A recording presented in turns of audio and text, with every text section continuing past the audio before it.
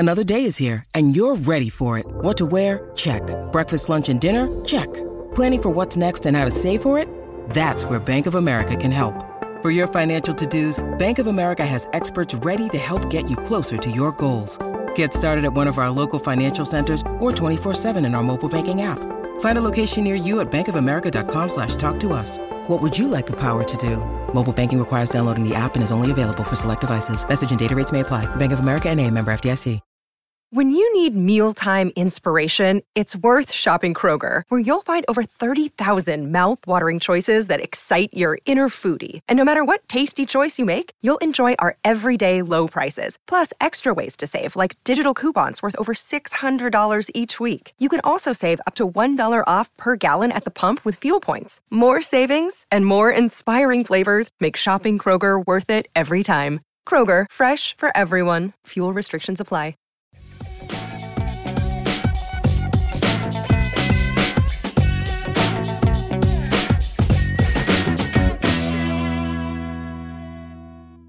Hello, everybody, and welcome to Penguins to Go. I'm your host, Nick Berlansky, and you're tuned in to the daily dose of Pittsburgh Penguins news and analysis. Find us on YouTube at Inside the Penguins or anywhere you get your podcasts from. This is the continuation of my 2022-23 Pittsburgh Penguins player reviews. If I could say that correctly, Pittsburgh Penguins player reviews. I guess it is somewhat of a tongue twister. Regardless, we'll be doing 2 players per episode. Already did the Crosby-Malkin episode last Monday. We did the Jake Guentzel, Jason Zucker episode last Wednesday. Took a few days off, some stuff going on behind the scenes. But we're back to discuss today Rakell and Bryan Rust. Rust is an interesting one that we'll get a little bit more deeper into. Rakell, not much to say about Rakell. He came in on his new contract. He performed. And while, yes, apparently he was playing with an injury towards the latter half of the season, whether it was an injury or if it was bumps and bruises, he's not going to be playing in the World Championships because he wanted to rehab something or he didn't feel right. Nothing actually announced, no surgeries, nothing in terms of that. So, pretty good season for Rakell, I would say. 28 goals, which was good for third on the Penguins, 32 assists, which was fourth, and 60 points, which was also fourth. His underlying stats, 53% of the Corsi 4, which is shot attempts at 5-on-5. He finished 5th on the Penguins in that category. 55% of the expected goals, which was 8th. And 54.9% of the scoring chances at 5-on-5, which is 3rd on the Pittsburgh Penguins.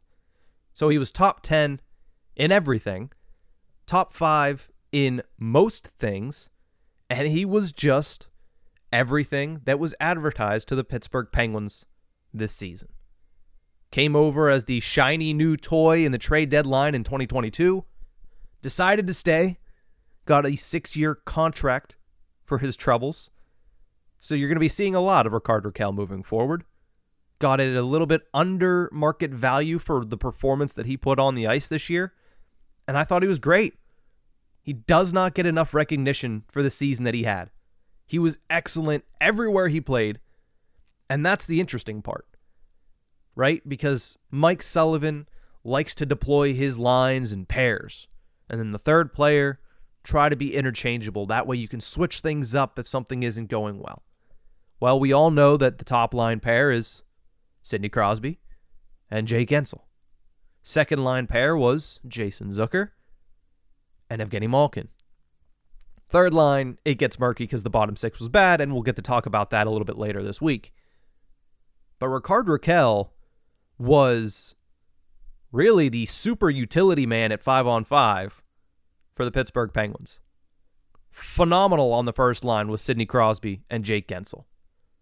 Played well alongside Evgeny Malkin and Jason Zucker as well in the second line, and he even found some success, or at the very least, he made the third line look better than it had in a long time when he was dropped down there around the trade deadline this year.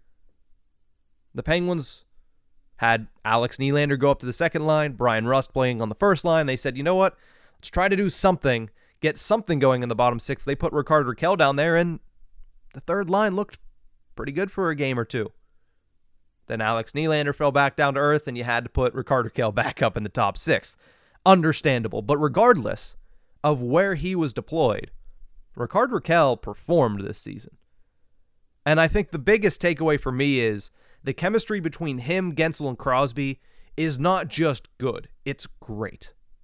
Saw glimpses of it towards the end of last season, and we saw it almost every single game those three were out there together this season. It is like a hive mind, right? From Stranger Things, one mind, 3 bodies executing what that mind is wanting it to do. And it's pretty much those two are connected to Sidney Crosby, and they do exactly what he's hoping and expecting them to do, which is something that is invaluable because, as we've seen over the years, not always an easy task playing alongside one of the greatest players of the generation, maybe one of the greatest players of all time. I put him in my Mount Rushmore. That's Sidney Crosby, and Rakell was able to assimilate himself on that line seamlessly this season. He scored at least 1 point against every Eastern Conference team this season. I was looking through his cap friendly, I was looking through his natural stat trick, I was looking through his hockey reference pages to try to find any inconsistencies, any issues, because I want to make sure I give you the full encapsulation of this is what this player was this season. Here's some of the negatives, here's some of the positives. And I mean, the guy failed to score against 6 Western Conference teams, 7 Western Conference teams maybe, and then scored at least a point against every Eastern Conference team. 2 of them, at least 2 points, I should say, against 15 of those 16 Eastern Conference teams. The only team that he scored 1 point against in the East was the Boston Bruins. If you remember, Pittsburgh Penguins did not have a great Winter Classic against the Bruins. 1 goal scored, and that was Kasperi Kapanen. But that's the only team that held Rakell without multiple points this season in their matchups in the East. He proved that he's worth the contract. 5 more seasons like the one we just saw from Rakell would be a great thing for the Pittsburgh Penguins. And when it comes to Ron Hextall's legacy in Pittsburgh, this is probably his one shining moment. Let's move over and talk about Bryan Rust, though. This season, he had 20 goals, which was good for 6th on the Pittsburgh Penguins. 26 assists, which was also good for 6th. 46 points, if you're noticing a pattern. He finished 6th in that as well. Underlying stats, 53% of the shot attempts at 5-on-5. 8th on the Pittsburgh Penguins. 54.8% of the expected goals for, which is 9th. And 52% of the scoring chances, which is good for 11th. Hey, it's Kaylee Cuoco for Priceline. Ready to go to your happy place for a happy price? Well, why didn't you say so? Just download the Priceline app right now and save up to 60% on hotels. So whether it's Cousin Kevin's Kazoo Concert in Kansas City, go Kevin, or Becky's Bachelorette Bash in Bermuda, you never have to miss a trip ever again. So download the Priceline app today. Your savings are waiting. Go to your happy place for a happy price. Go to your happy price, Priceline. My overall thoughts on Bryan Rust's season, because it was an interesting one, right? It was not the one that everybody expected, seeing him sign that 6-year contract, seeing how quickly he signed that 6-year contract. Nobody expected that deal to come out when it did. It was the first piece of business on the agenda for Brian Burke and Ron Hextall last summer. There's a lot of people that are saying, hey, he didn't live up to it. Hey, this is not going to be a good contract because year 1 wasn't great. I would argue against that, personally. And I'll get into why. He did have a bit of a letdown season. I'm not going to stand up here and say, hey, he had nothing wrong with this season. It was a bit of a letdown. I was expecting, hey, this guy's played at most 60 games in the past 3 seasons. And he's been at mid-20s, upper 20s, even 27 games in that 2019-20 season, I believe. He played 50-some games, so I was like, okay, Bryan Rust is knocking on 30's door. We've been saying that for how long? I said, okay, full 82-game season, Bryan Rust going in with a healthy Malkin and Crosby, so whichever line he starts on, going to have an all-world center that's healthy going into the season. I thought 30-goal Bryan Rust this season. Didn't happen. He still managed to reach 20 goals for the 4th consecutive year, which is nothing to scoff at. And I will say that the reason that he only finished with 20 and his offensive impact seemed to be lower than normal, there were a couple mitigating factors that caused that drop in offensive production. Number one is puck luck / his shooting abilities. Not even his abilities, his shot selection is probably a better way to put it. His shooting percentage this season was at 9.5%, which is the lowest that it has been for him since 2015-16. If you remember, that was his first real taste of NHL action. He played 41 games that year. That was when he became an everyday NHLer. Played 41 games in the regular season, became Mr. Game 7 against the Tampa Bay Lightning in the Eastern Conference Finals, and hasn't looked back from there. Lowest shooting percentage since that season, right? Part of that is also his shot selection. Some of the shots, because he was struggling to start the season, he was just getting it on net. And he wasn't getting a bounce. And that's what he was looking for. He just needed a bounce or two to go his way, and maybe it could have helped him heat up. It never really came through, right? Towards the end of the season, you started to see a little bit more of that Brian Rust because, well, they needed it, right? They still missed the playoffs. They needed more of it maybe, but they needed more from everybody. So it's part puck luck, part shot selection, I'll say, is the first mitigating factor. The second and more important one, right, the more understandable one, the one that you can actually sit here and put reasoning to, is the use of his ice time. Brian Rust averaged 17 minutes and 54 seconds of ice time each game this season. That's his lowest numbers since 2018-19, which was before he became a top 6 perennial 20-goal scorer like he was the past 3 seasons, and even this season, like we said, he got back to 20 goals. Meanwhile, his average is down, but he played over 130 minutes this season on the penalty kill alone. He trailed only Brock McGinn for the most penalty minutes, the most penalty kill time among all Penguins forwards this season. And the second most penalty kill time that he's played since 2018-19, when he scored 18 goals. We all know what the Penguins lost over the past year. They traded away Zach Aston Reese, one of, if not their best penalty killing forward that they have had over the past 3 seasons. They traded him away for Rakell. And you say, okay, well, the Penguins needed top-end scoring talent. I agree. They weren't getting the best out of Teddy Blueger this year. Okay. Ryan Poehling didn't have a great start to the season. The Pittsburgh Penguins lost Evan Rodriguez, who was another penalty-killing forward for them last summer.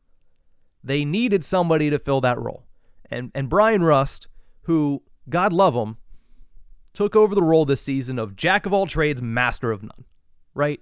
He wasn't the best at anything this season, but he did everything for the Pittsburgh Penguins, and he did everything relatively well, right? When you're getting on players for the way they perform this season, I've seen a lot of people get on Brian Rust, and they're justified to a certain extent, but that's why I'm discussing this stuff, right? He played a lot of time on the penalty kill. Guess what else he didn't do? He didn't play a lot of time on the top power play. He was replaced by Rakell, and I know what you're going to say. Well, the top power play unit was trash. Something needed changed. Obviously, it's Brian Rust. Yeah, you're right. Obviously, it is Brian Rust. But then you can't penalize the guy for something that happened when he wasn't even on the ice. He wasn't scoring power play goals. He wasn't playing on the power play. Right? Taken off the top unit.